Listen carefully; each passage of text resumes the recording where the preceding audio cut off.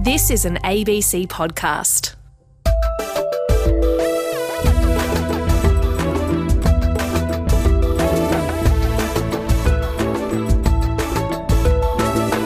Interest in First Nations storytelling has grown enormously in recent years, so much so that today many of Australia's leading authors are Indigenous, and their books are garnering accolades and winning prestigious awards. One of these authors is Wiradjuri woman Anita Heiss, and she's your guest on This Big Ideas. Hello, I'm Paul Barclay. Anita is a champion of First Nations writing. She believes we should all be reading black, as she calls it. Her own historical novel, Bila Yaradhang Galang Duray, translated as River of Dreams, uses both the Indigenous language of her family and English, and reminds us of an important story from our past. You might remember Anita as one of a number of Aboriginal Australians who, more than a decade ago, took legal action against columnist Andrew Bolt for the comments he made about them. Comments a court ruled had contravened the Racial Discrimination Act.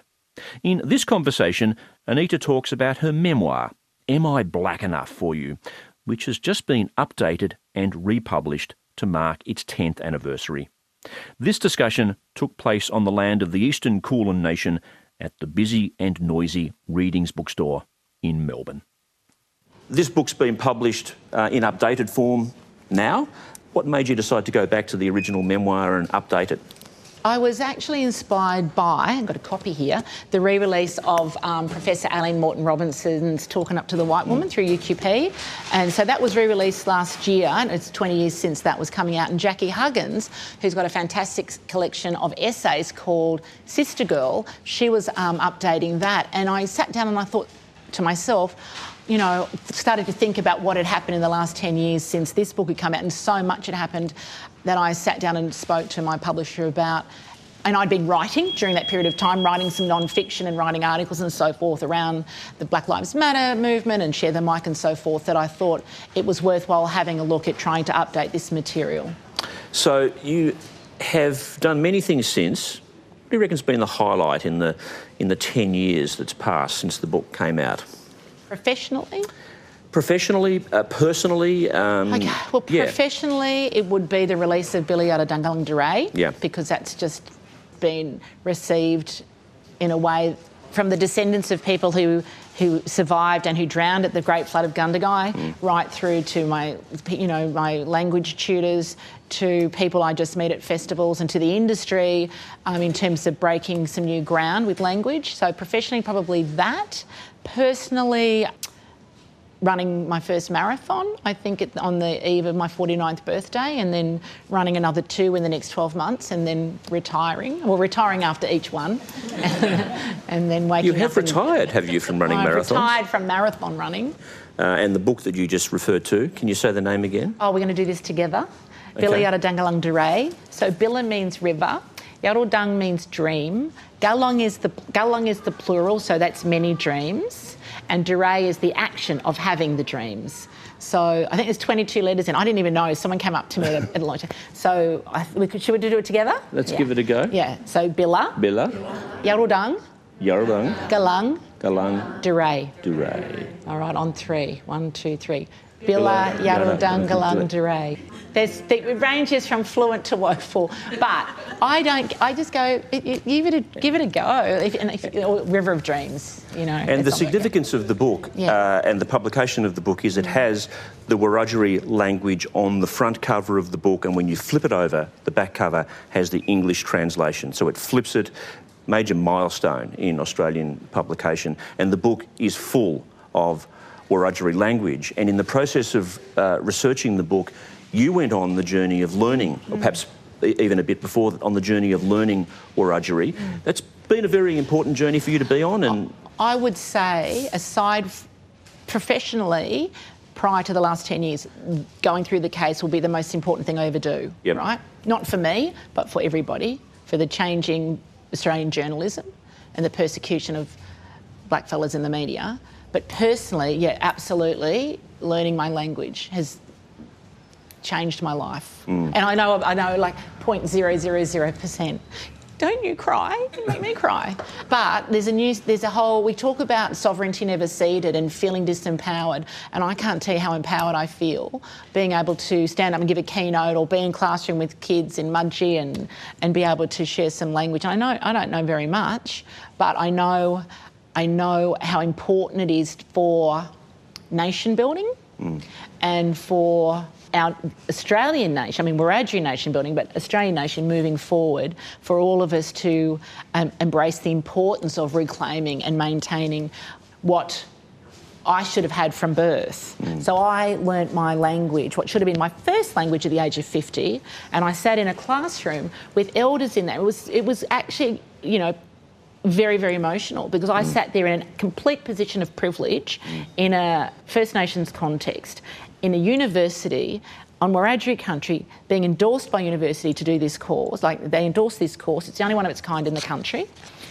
In a room with elders not much younger than my mum, who grew up on Arambi Mission and Brungle Mission, learning their language in their 60s and their 70s because they weren't allowed to learn it. And so it was really quite challenging emotionally there, doing that. But yeah, absolutely best thing.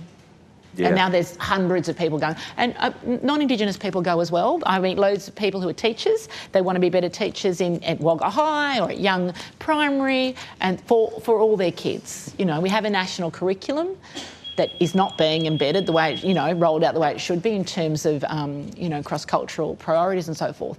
But I meet loads of people who just want to be better educators, and so that's also inspiring. In the book, you give a bunch of reasons why more of us white fellas should read black, as you call them, books by black writers. Yep. Why should we? I had a couple of notes. Yeah. So I did a keynote at the Wheeler Centre years ago, and it was about 20 reasons you should read black. And so I had all these hashtags and recommended readings. So there were things like, we write about human rights, we write the environment, we rewrite international, meaning our characters and our stories are international. We write with dignity. And I think that's really important as well. We write to define ourselves. And part of Am I Black Enough For You is really about, if there's going to be a public conversation around Aboriginal identity, then we should be driving it. And the problem back then was it was people who had no relationship with the community at all who was trying to drive and steer and hijack that conversation. So I think we write sexy, we write global. And so I've got 20 reasons. We write as the first. People should read because we're the first storytellers. And there's this, and now we've got over 7,000 published First Nations writers and storytellers indexed into black words. So back in the 90s, I'd have people say to me, why can't I read, I won't name anybody, but why can't I read so-and-so, who would be a non-Indigenous historian, about until an Aboriginal person writes a history book? And I realised back then that we're so conditioned to believe we can only learn history from an academic text, and it's not true. You can learn history through watching a play or a film or reading poetry or reading an historical novel. You can even learn about history in chick lit. But we're so conditioned through the academy, which is why I left the academy back in the day, because there was no real value on the literature that probably many of you read. And also like kids' YA and kids' picture books. I love reading kids' picture books because, particularly the ones out of Magabala that are about, many of them are about language reclamation and maintenance. Their back list is their front list because the stories never age, because they're about culture and history and so forth. We've had an explosion, a renaissance really, in First Nations storytelling, even just in the last 10 years. And Miles Franklin Award winners. Melissa Lukashenko, Tara June Winch in the last 10 years. Larissa Barrent was just long-listed. Evelyn Araluan just won the Stella Prize. 5 of the 12 long-listed were women of colour. Alexis Wright including me. Yeah, that's right. But we have been kicking goals, seriously. Tell us about a couple of your favourites. I know this is a hard question. It's, okay, so I'm not a parent. Who's a parent in the room? I'm told parents don't have favourites. Is that true? It's not true, because I was my father's favourite. Anyway, so I'm not doing the favourite things, but I'm going to tell you some books that I've read recently that I highly recommend. Yeah. Just finished Tony Birch's short stories. Oh, my God, has anybody read it? Yeah, I have. So the last story, getting off the train, I go, I'm not ready to get off the train. This just came out recently, or this year, so dark as the last night. I've read all of... Michaela Saunders has just edited the world's first anthology of First Nations speculative fiction, and that is called This All Come Back Now. And I'm not a spec fic read. I didn't even know what speculative fiction was, right? Oh my God, it's extraordinary. It's a complete... It's asking the what if this is possible. And every single story they're incredible. So I recommend that. Larissa Berent's After Story, which is long listed. I think people assume that Aboriginal readers of that work will relate to, the Aboriginal themes with them. But I loved it because she goes on a literary tour in the UK. And I go, oh, yeah, I'd like to do that. Is there anything Larissa Berent can't do? No, she's a filmmaker, broadcaster. She's a genius. I've read all of Melissa Lukashenko's works from the first Steam Pigs back in 1997, I think it was. And, of course, Too Much Lip. Have anyone read Too Much Lip? Yep. Run the Miles Franklin. But my favourite book of hers is Mullumbimby, which should be a film. I don't know. I think maybe it's been optioned for a film. And I've read all of Jared Thomas's work. So he's cornered the market and created a real beautiful niche for YA. And his most recent work is My Spare Heart. So if you've got some teenagers, recommend that. Jack of Hearts came out this year. That's by Jackie Huggins and Nairi Jarrow. They wrote about their father who was a POW and worked on the Burma Railway. So that came out of Magabala. And Anala Cooper's just released a book, and it's called...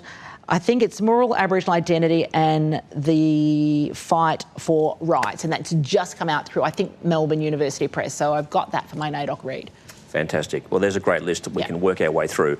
Now, when we spoke 10 years ago, I asked you about being dubbed Kuri Bradshaw. Yes. In other words, the Indigenous chick lit author.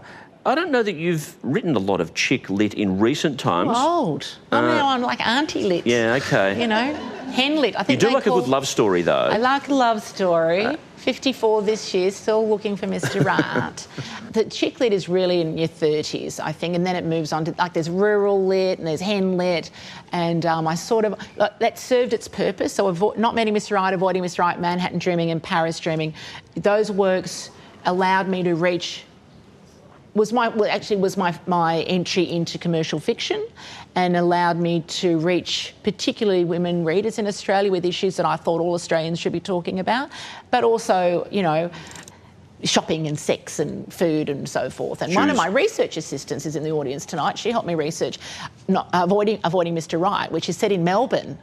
And every restaurant the character goes to, that night she astral travels to those countries. So we went to Spanish restaurants and Greek restaurants and Italian restaurants.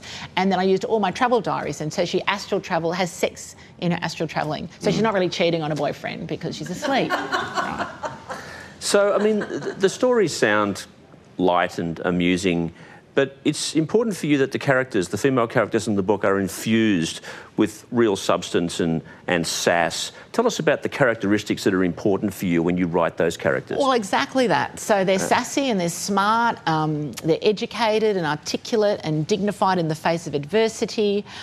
They're just like every other woman in terms we have good female friends, and we do all the things that women do. We bleed and we talk about life over cups of tea and so forth, but there's this element of accountability to community. And the women in all my stories are based around the reality that I know and that all my friends know. So, yes, we go on holidays and we shop and we have cocktails and everything, but we sit on boards and we advocate in particular areas, whatever the area is. We do a lot of love jobs, and we know that at the end of the day we're accountable to the mob that we represent. Yeah. So, but I want my characters I want people to see us the way I see us. And so with Billy out of Dungalung Duray, people always say to me, oh, you've got this beautiful love story and Yinjamada's this great man. I go, yeah, because that's how all the men in my life are. They're hardworking, they're honest, they're caring and considerate, and they want to be the heroes for the women in their lives. And our men particularly are demonised in the media, and we either don't appear in Australian literature or we're underrepresented or misrepresented. And the reality is, if you want to write the great Australian novel, you cannot write it and leave out Indigenous Australia, because wherever your novel is set, it's set on the traditional lands of somebody, right? And you can't just pretend that doesn't happen. And I think my chick-lit novels or chocolate novels did really well, because it was the first time there were, Aboriginal women in Australian storylines who were just teachers and parents and going to work and having relationships with their friends and with other people as well, whether it was a woman or a man or whatever. Well, the books are about challenging stereotypes, really, stereotypes that often white people have about Aboriginal and Torres Strait Islanders. And you are very proudly, I think, your own person, and your books and novels reflect that. And on the back cover of the book are the words, "I'm Aboriginal, I'm just not the Aboriginal person a lot of people want or expect me to be." And I've always understood your memoir as being essentially about defying and challenging stereotypes, other people's ideas of what it is to be an Aboriginal woman. Do you still find that there are people who find that you're not the kind of Aboriginal person they want you to be? I think it's moved on from being not necessarily, previously it's but you live in the city and you went to a Catholic school and you have blue eyes, and so all the physical, tangible things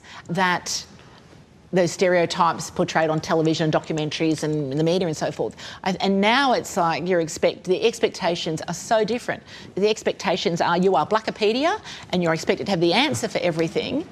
Tell us about everything, and I'm just like, well, you tell us about your traditional political systems. Well, you tell me about the Westminster system you live under.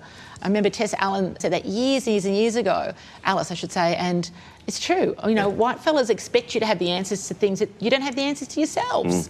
And also the Western language around defining Indigenous peoples internationally is a language they don't use for themselves. So Westerners are allowed to become cosmopolitan and develop and grow and evolve and have, one identity with mixed heritages, but we're told, if we intermarry, you're watering down your bloodlines and you're straddling two worlds and you're part of a caste system. So actually, if you're in the audience tonight, you can do this too. Can you raise your hand if you identify as Australian? And then can you leave your hand up if you have other heritage? Yes. So my maths isn't very good. We'll go with 50% of the audience, right? So 50% for those people who put their hands up twice, would it be fair to say that you have one identity, that is being Australian, but you have other heritage? Well, so do we. My identity is as a Wiradjuri, right? Very proud of my Austrian heritage. My Heist means hot, never changing my name, right? Yeah. But I was raised and socialised here, and that is my identity. But I never hear non-Indigenous Australians say, yes, so I'm only half caste because my mother was born in Greece, or I'm quarter caste because my grandparents were born in Ireland. It's a completely different language. And when I was young, in the 70s, it would be, you're an ABO, right? You're an ABO. And then it'd be, but you're only half caste. So this whole thing that Westerners believe they can give you your identity, but then they're going to take half away because it doesn't fit the prescription, which was what led to me writing that, really. It's like, these are prescriptions that are coming from outside in a system that was set up during invasion and colonisation. A caste system was created so that darker kids would go into servitude and the lighter kids would be fostered out and eventually marry out, and the problem would be solved. The Aboriginal problem would be solved. Right? Yeah. But all that, and therefore, then all the land would be free for the settlers because all the blacks would be on camps and in servitude and so forth. And the reality is, I think I saw something on the news yesterday saying their population's growing. Yeah.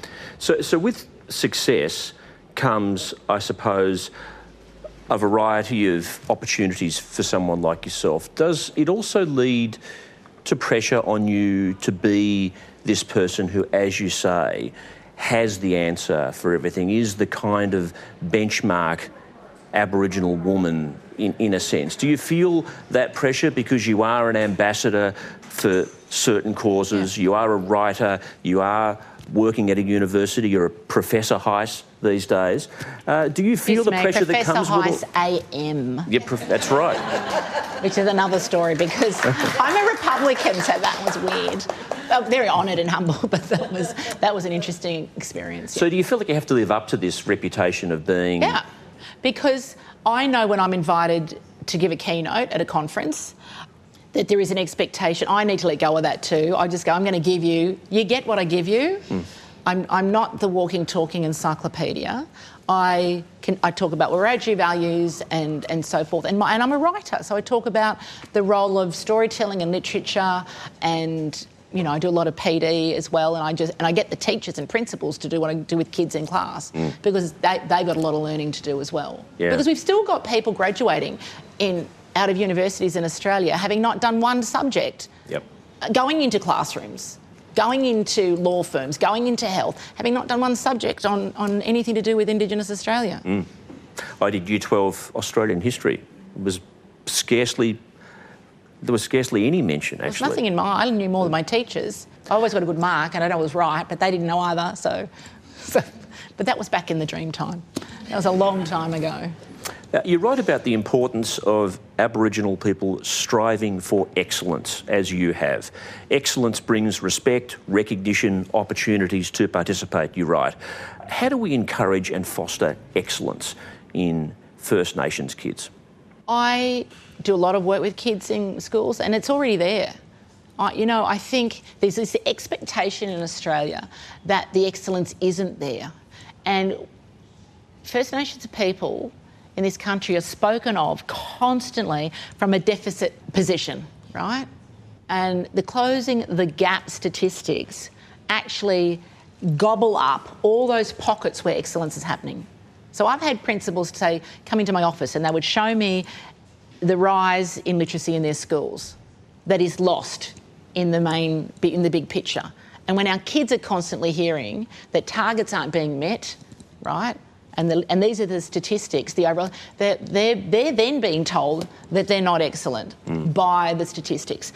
I think the issue is fostering a desire for excellence in teaching. Now, teachers work. I would never be a teacher. It's so much work. I do an hour in a classroom. I need a gin and tonic and lie down, honestly. But I have so much respect. But I think what's failing the education system and all Australian children, because diversity in the classroom isn't just for our kids. All Australian kids should see diversity in their materials and in their resources, right? So that they can connect with all cultures, with what makes us the same as human beings, and then celebrate, whether it's, and what connects them as kids, whether it's playing footy or fishing or singing or watching TV. They can go, I like that too, even though you're, you're a Muslim kid, but you watch whatever. And I think to foster excellence in all our kids is to actually work to a national curriculum that actually has a focus on Aboriginal and Torres Strait Islander Australians. And, I had a teacher come up to me during Reconciliation Week when I spoke at the State Library a couple of years ago, a teacher from a school on the Gold Coast. She said they still didn't teach the stolen generations. How is that even possible? I'm chatting with First Nations writer Anita Heiss at Readings Bookstore in Melbourne. Anita is an advocate for Indigenous literacy and an ambassador for the Go Foundation, which helps empower Indigenous Australians through education. The Go Foundation was established by former Sydney Swans footballers Michael O'Loughlin and Adam Goodes. Adam was one of the all-time greats of the game, but was the focus of relentless booing by AFL crowds near the end of his career. Booing that many believe was racist. You've come to Victoria, which is AFL country. Yeah. I'm an AFL fan. The booing of Adam Goodes, which led him, I should say, to quit the game that he was a champion of, is one of the most appalling things I've ever seen. I know that you know Adam. And you touch on this in the book. What did you make of that? And do you think that the AFL and sport in general has learnt from that terrible saga? Well, I'd hope so. There's been episodes since then, but I think I was overseas at the time when it was really, really, really bad. Adam was already Australian of the Year. And, then there was week after week after week that every time he got the ball, he was just booed. And I remember having a conversation with him and just saying, you need to just focus on the people you respect. But it's easy to say because people said the same thing to me and I had nothing compared to what he had.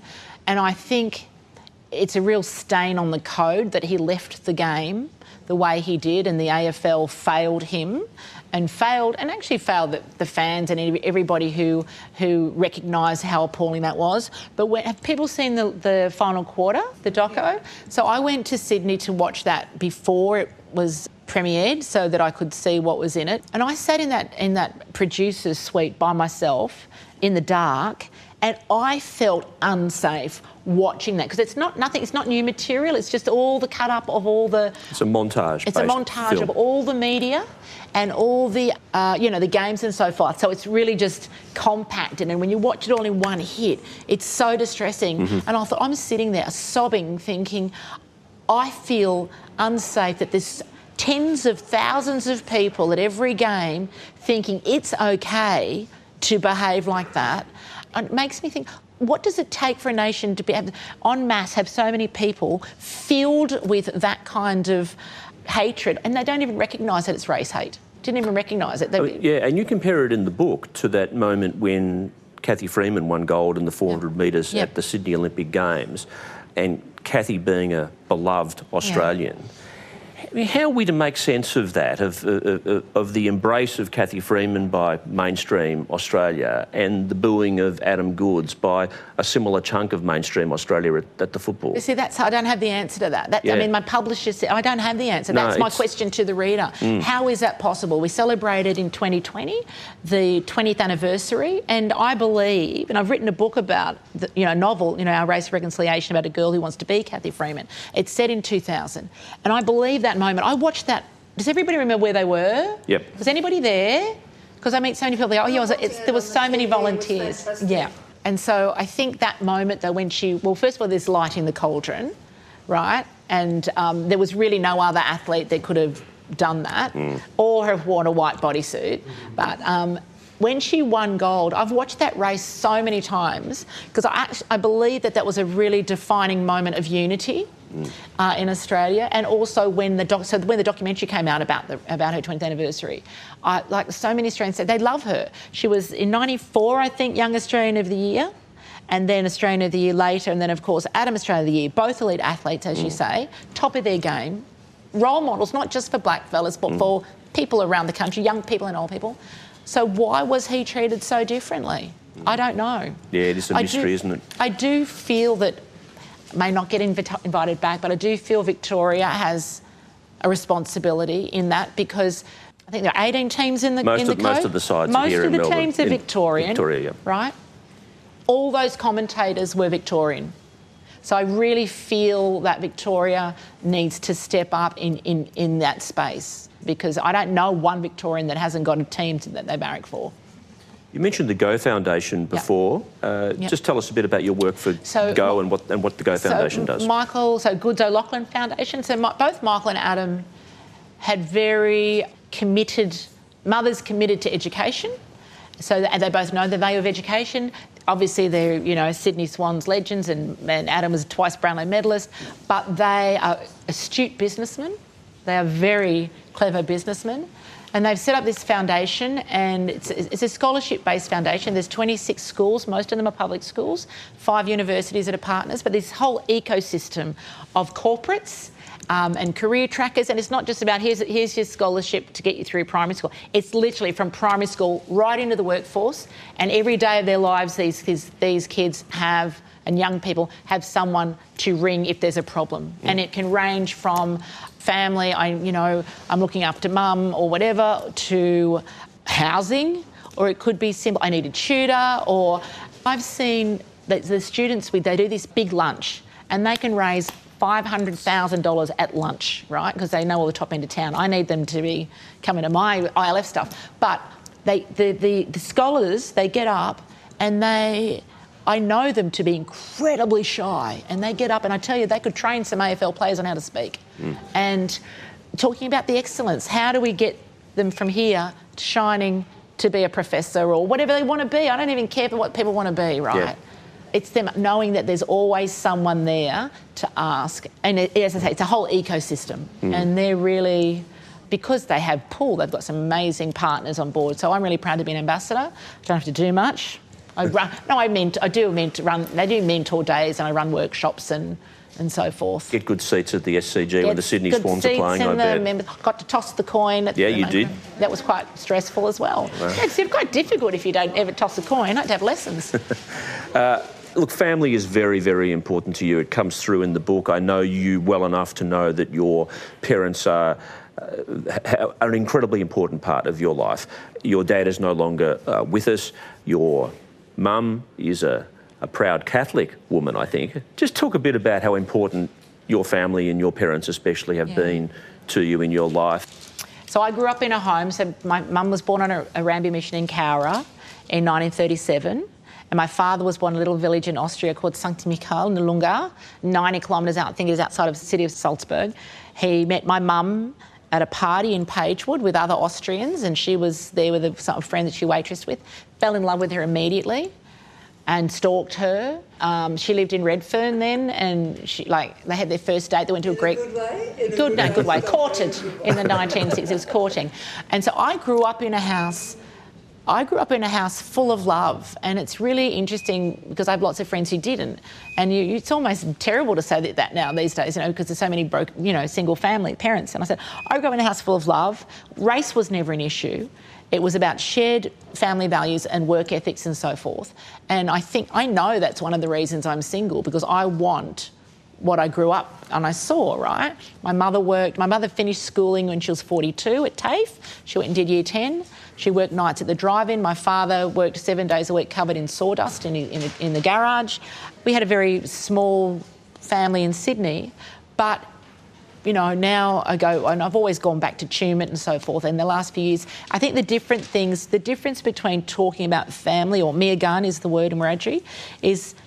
So my cousin, Joe Williams, his father and my grandfather, James, they were cousins. But we don't go, we're third cousins removed. Everyone's just cousins, right? And I think, so when you say this, I'm introducing people, it's my family, it's my cousin, it's my aunt. Oh my God, you've got so many people, because there's no just this... Everybody's just mob.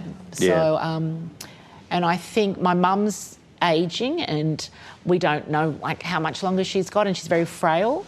And I know the impact that she's going to have, the impact it will have when she passes, because she's been the matriarch for so many people for so long.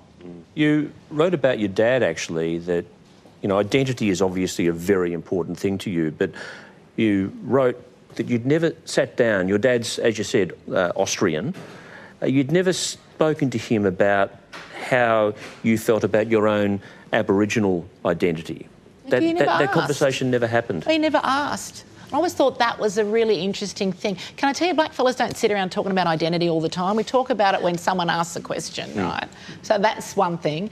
But the only person I felt ever had a right to ask me anything was him, and he never did, because he loved me unconditionally, loved all his kids unconditionally, loved mum unconditionally, and happy wife, happy life.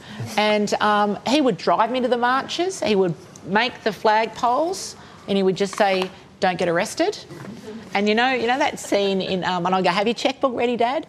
But in Rain Man, and Tom Cruise tells a story about how he took the father's car out for a few days with his mates. Took it out and his father reported it stolen, and all the mates' fathers came and picked them up, but his father left him there. I thought, that'd be my dad. But no, he never, my father became part of my mum's family because he had no family in Australia. So it was interesting. My grandfather didn't walk my mum down the aisle because Dad wasn't marrying a black fella, and that's a really sore point. But that, so it went both ways. But the minute she got married, that was it. He was part of the family. My grandfather said, Elsie's made a choice. And then I remember being at my uncle's funeral in Griffith, I don't even know, maybe 95. We drove out and back to Griffith in a day, I think. It was a long drive. And somebody singing out across the hall, over the egg sandwiches, whatever. Hey, Els, I didn't know Joe was a wog. I thought he was Koori, which is blatantly racist. But he was chuffed by that because I could see that he felt a sense of belonging, that people thought he belonged with them. Because I look like my dad. I'm talking with author Anita Heiss about the updated version of her memoir, Am I Black Enough for You? 10 years ago, when it was first published, I spoke to Anita at another bookstore, and she recounted then how she felt when her identity as an Aboriginal Australian was questioned by columnist Andrew Bolt, who branded her, along with 8 other First Nations people, as fair-skinned. And just to be clear, some of the words I used in my questions to Anita are from Andrew Bolt's column, as distinct from being my own. I woke up on a normal day that I have in my little suburban place at Matraville, which is strategically placed between Long Bay Jail, Malabar Sewerage Works and Oracle Industrial Estate. Perfect setting for creative inspiration. And turned on the computer and there's a Google alert about this article that I skimmed really quickly because I had lots of other things I needed to do, and saw all these untruths about me, but not only me, a number of people that I know quite well, some of them close friends of mine, Tara June Winch, Larissa Barrett and so forth, and wondered straight away, couldn't believe what I was reading was in the public domain for a number of reasons. One, because it was full of all these untruths. 2, because I wondered how it got through an editing process, and I write for a living, so I'm always looking for these sort of things. And really quickly posted it on Facebook and then raced off to do the things I needed to do for that day. And in that period of time, within a couple of hours, obviously the story had been syndicated and it was run throughout the country and so forth, and I'm getting text messages and phone calls and Facebook's going crazy. And my mother, I was driving along Southern Cross Drive going into Redfern, and I rang Larissa straight away and I go, like, have you seen this article? And of course by 11 o'clock everybody had seen it. Had a quick talk. My phone rang its mum. My mother was born on a Rambi mission in Cowra, and she hadn't seen the article, but she'd been called from someone in Adelaide telling her what was in the story, and she was really, really upset that he had described her as part Aboriginal because it denied her own family history and story, and was a slight against her parents. And I was trying to appease her, saying, Mum, this opinion columnist, he does this, and tomorrow it'll be refugees or gay people or somebody else who's not bourgeois, white, middle class, and it'll be fish and chip wrapper, which is what I thought at the time. I had no idea it was going to come to what it did, and of course within 24 hours I'm getting phone calls left, right, and centre, and it's become people are angry. I get a call from the Courier Mail saying, "Will you comment?" And I was like, why are we using space in our media to give breath and life to something we know is appalling and wrong? And Kirsty Parker, who's the editor, had said to me, we've been contacted from people around the country who are angry. And so, we ran something, and then about 5 days later I got... Do you want me to keep going? Yeah, keep going. Yeah, 5 days later I got, because I can do this for hours, 5 days later I get a phone call from Tarawiri, which is the Aboriginal Students' Legal Association in Victoria, saying some of their members saw this as a very important issue to pick up because they had been dealing with these sort of comments that Andrew Bolt had been perpetuating in his articles. He'd written about 9 or 10 articles in the previous 12 months about blackfellas alone. I'm the one apparently making a career about, writing about blackfellas. He would have made more money in 1 year than I'll make in a lifetime writing about us. And what he was essentially alleging, and correct me if this is an incorrect summary, he's alleging that people who are fair-skinned Aborigines, firstly, casting doubt over whether people whose skin is fair are really Aborigines anyway, to gain financial benefit from that, isn't he? Oh, well, I'll pick you up on that. He wasn't alleging. He was stating as fact.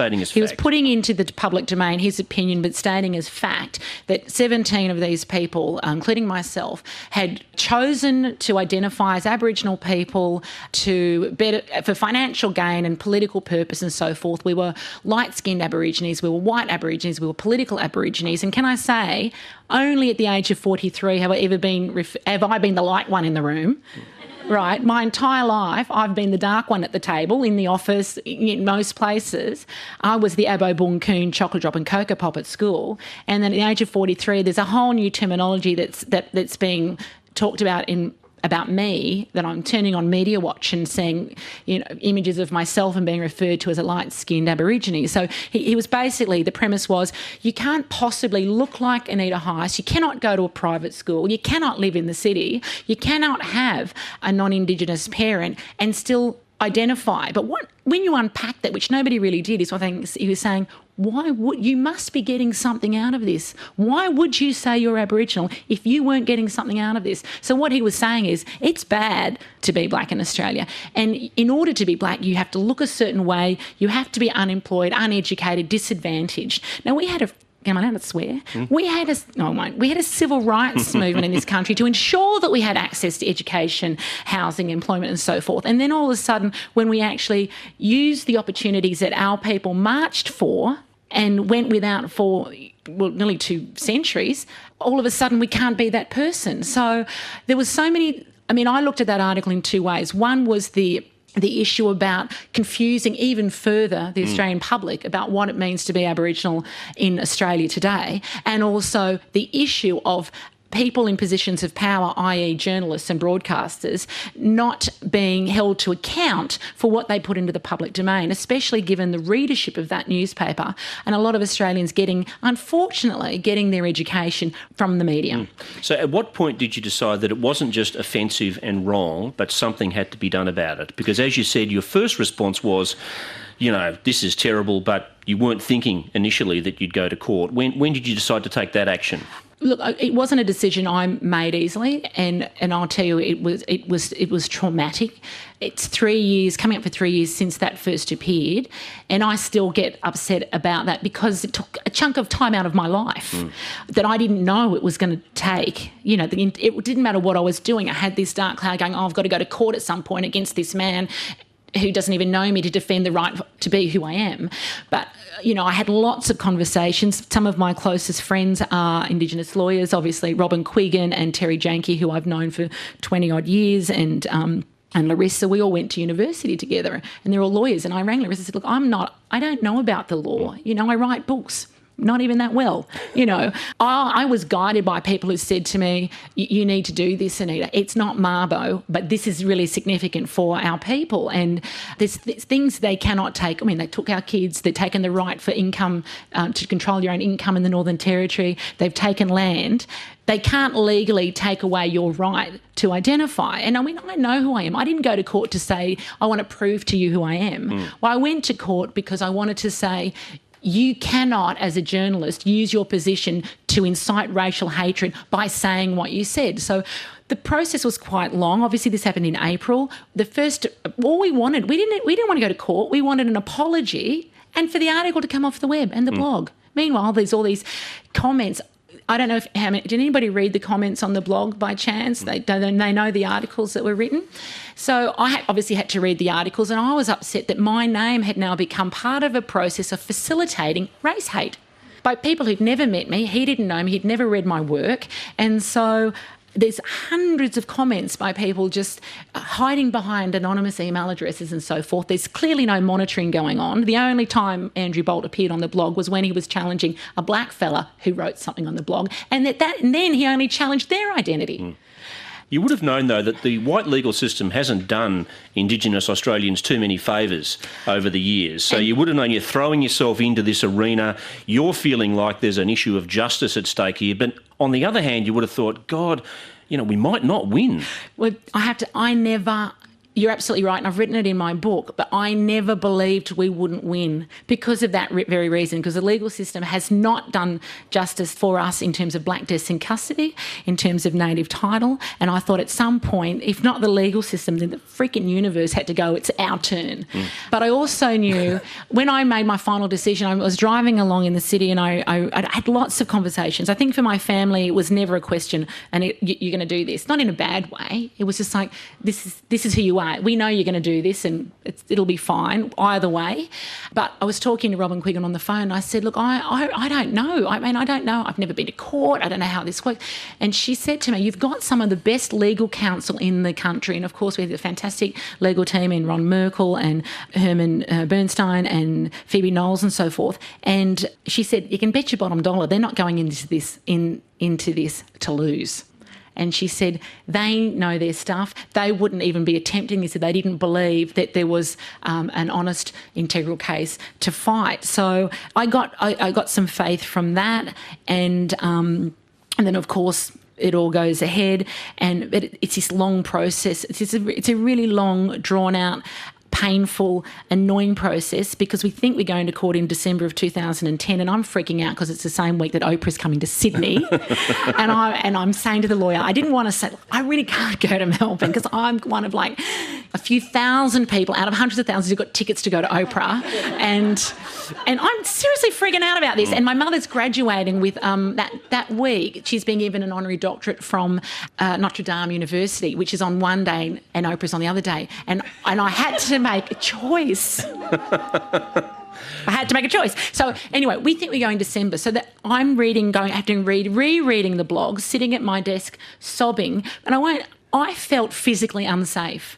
I thought I wanted to change my parents' phone number because I thought if these people are that crazy enough to think that it's okay to write the shit that they were writing, I mean, I think it demonstrated to me there's a lot of people who are unwell in our society, unchecked, to think that it's completely all right to say the things they were saying and not be challenged by anybody else, that there's something wrong. And I felt physically unsafe. And reading it also, I thought to myself, this is like Nazi Germany. This is still this real belief that we are a lower specimen on this planet. So it's an insight really into what some people in Australia think, and a scary insight. I was scared. I was really scared. I mean, I won't lie to you, I go to these events always thinking there'll be somebody in the audience that is here who's not here to support, is here for a completely different reason. And I've been getting tweets from some lunatic this week that is also, and it unnerves you. People say you just ignore it, but I just go, who goes out of their way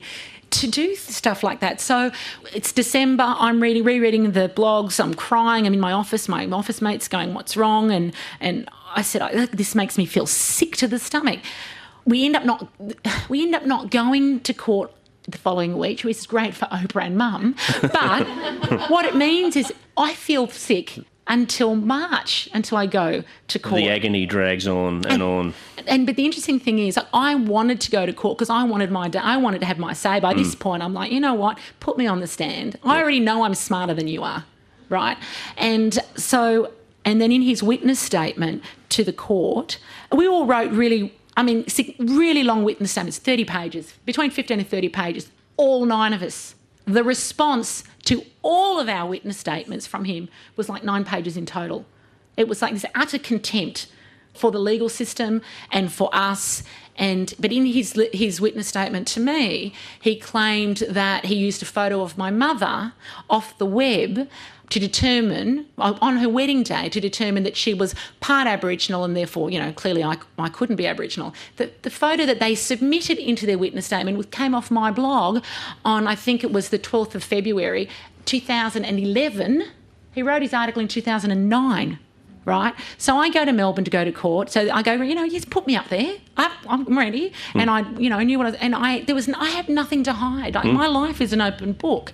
So, still single, and and so I'm ready. I go down to Melbourne on the Sunday, and I meet Bindi Cole for the first time. We're in chambers with Herman and Ron and Phoebe, and we're being, they only want you for half an hour, Anita. I'm thinking, well, how much damage can I do in half an hour? Really, to myself. No. And I'm fine. I've got a new dress. I've got a new dress for court. I said to my lawyer, Ron, Joel Zinger, I said, I'm putting that on the bill if we win. He goes, you might be able to wear it again, Anita. I said, I don't intend going to court again, Joel. Had a new dress, had my nice shoes on. Anyway, the morning comes. I actually have a really good night's sleep, which surprises me because I suffer from anxiety. And it surprised me. But I had a good night's sleep because I knew that I had done nothing wrong. You were confident. None of us had done anything wrong. Surely that had to mean something. Get up in the morning, lots of text messages from people supporting, go to court. And I'm not kidding. From the minute till 10 o'clock, I was hoping that his lawyers would say to him, you're not going to win. Just make the apology. Let's move on. Didn't happen. So we get into court. They'd called, interesting, out of the 9, they called 4 people, all women, right? We get into courtroom and they're reading out, who we're speaking to, and I've been dropped. So within that 24 hours, somebody's actually jigged that, we can't put her on the stand. And on top of that, I was a little bit darker than they expected me to be. Pity he used like the overexposed photo of Anita. So at recess, at lunchtime, little lunch, whatever we call it, I said, do you think maybe I'm a little bit darker than they thought? And because I'd spent a bit of time in the sun. And no, I'm kidding. And so I was actually disappointed that I didn't get to have my say, but I stayed there to watch, Pat on the stand. She was amazing, Pat Eatock, and Bindi and so forth. And then, of course, we have to wait all those months. That's right. You don't get the ruling that day, do you? In fact, you don't turn up... September 28th. And you don't go to the court to see the ruling. You're in another state watching it, I think. I was in Redfern. I went into Redfern and sat in the National Centre for Indigenous Excellence and sat in the boardroom of NASCA. But just waiting and waiting. But the whole time. See, now I'm getting my say now. The whole time I go, right, I'm going to go down the day because we're going to win and I'm going to be there and I'm going to have my say on the steps. Well, they don't even have steps at this court. Like, on the TV, I'm going to stand on the steps and all the media will be there and I have a new dress on. And then what happened was the week before I get the phone call going, we've got judgment. It's going to be on the 28th September, which, mind you, was the day after the Deadlies. One's a bit dusty the day after the Deadlies. So I go, that's not good. But all of a sudden I panicked and I thought, what if we don't win? I mean, it's about the law. What if the judge goes, you've done this, this, this and this. You're a terrible journalist, but you haven't actually breached the Racial Discrimination Act.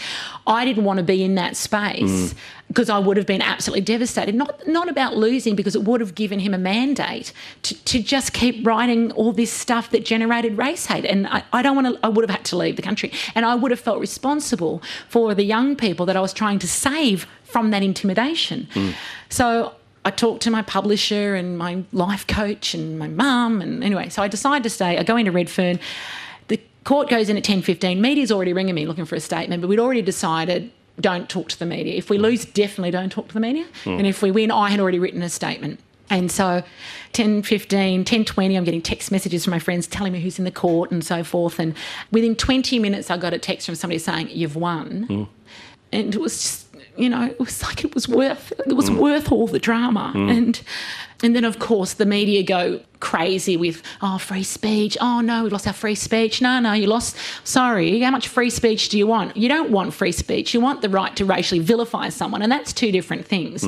So then you've got to sit back and watch all the different parties, carry on about how people who are talking about their jobs, essentially, when I'm talking about my life. Because the whole verdict really opened up that whole... So you live through this prolonged legal process, you finally win, and then upon winning, a whole debate spins out of control following it, doesn't it, about people who say, you mightn't agree with what Andrew Bolt says, but, he's got the right to free speech, and you have to deal with all of that as well. And we're not even in that debate. Yeah. By then I was exhausted. I was so tired, sorry.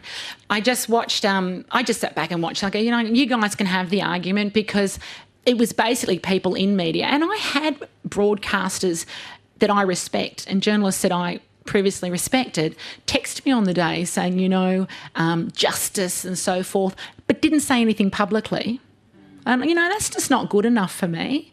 We've got nothing. Anita Heiss has got nothing to lose. That's why, as black fellas, we can say and do what we want, because we're not in the game. We've got nothing to lose. We're still fighting for basic human rights in this country. It doesn't really matter what Anita Heiss says. Yeah. But I'm not protecting a job or anything. I'm not going to get sacked by an employer. I work for myself. So... And all these people were having this debate, but at no time did people who were arguing for free speech, did they actually unpack what he said and actually unpack what was said on the blogs? None of them actually talked about racial vilification. I was told earlier today, now he writes on his blog things when something happens in the press about blackfellas. I can't comment on this because he's been silenced. And it was brought to my attention today. The court never told him he couldn't write. The court told him he had to write and present things in good faith. It was suggested to me, it's the lawyers in New Zealand saying, you need to shut the F up because it's costing us millions of dollars. And so no journalist was told that they couldn't talk about blackfellas, or they were told to actually do it within the legal boundaries. It does not incite racial hatred. A final question on this, because there's much more to the Anita Heiss story than just Andrew Bolt. You said afterwards this is quite possibly the most important thing you'll ever do in your life. Why so? Why do you feel that way? Because, I mean, when I was in the courtroom, I sat there and I thought to myself, I thought about my grandmother who was lived under the Act of Protection till her 20s and was removed at the age of 6, and I thought about our old people who, I shouldn't say that old now, but old people who marched, and I thought about the 1938 Day of Mourning. I thought about Windradine who marched our mob over the mountains and lost lives to say, for the Wiradjuri, and all I had to do was sit in a court of law in an air-conditioned room in a new frock and fight. But, the one thing we've got, I said it before, that they can't take away is who we are. I mean, we're still fighting for land. We still know it's ours, but legally we've got to get it. But I thought this was too important to me, and I didn't do it for me, for Anita. Like I said, I know who I am. I do my nieces and nephews. They're all fairer than me. That was Anita Heiss talking to me 10 years ago at Avid Reader Bookstore about her memoir, pointedly titled Am I Black Enough for You? It's just been updated and republished. More details about Anita, her books, and a link to the full audio of that 2012 interview are available on our homepage. That's it for today. I'm Paul Barclay. Until next time, bye for now. You've been listening to an ABC podcast. Discover more great ABC podcasts, live radio and exclusives on the ABC Listen app.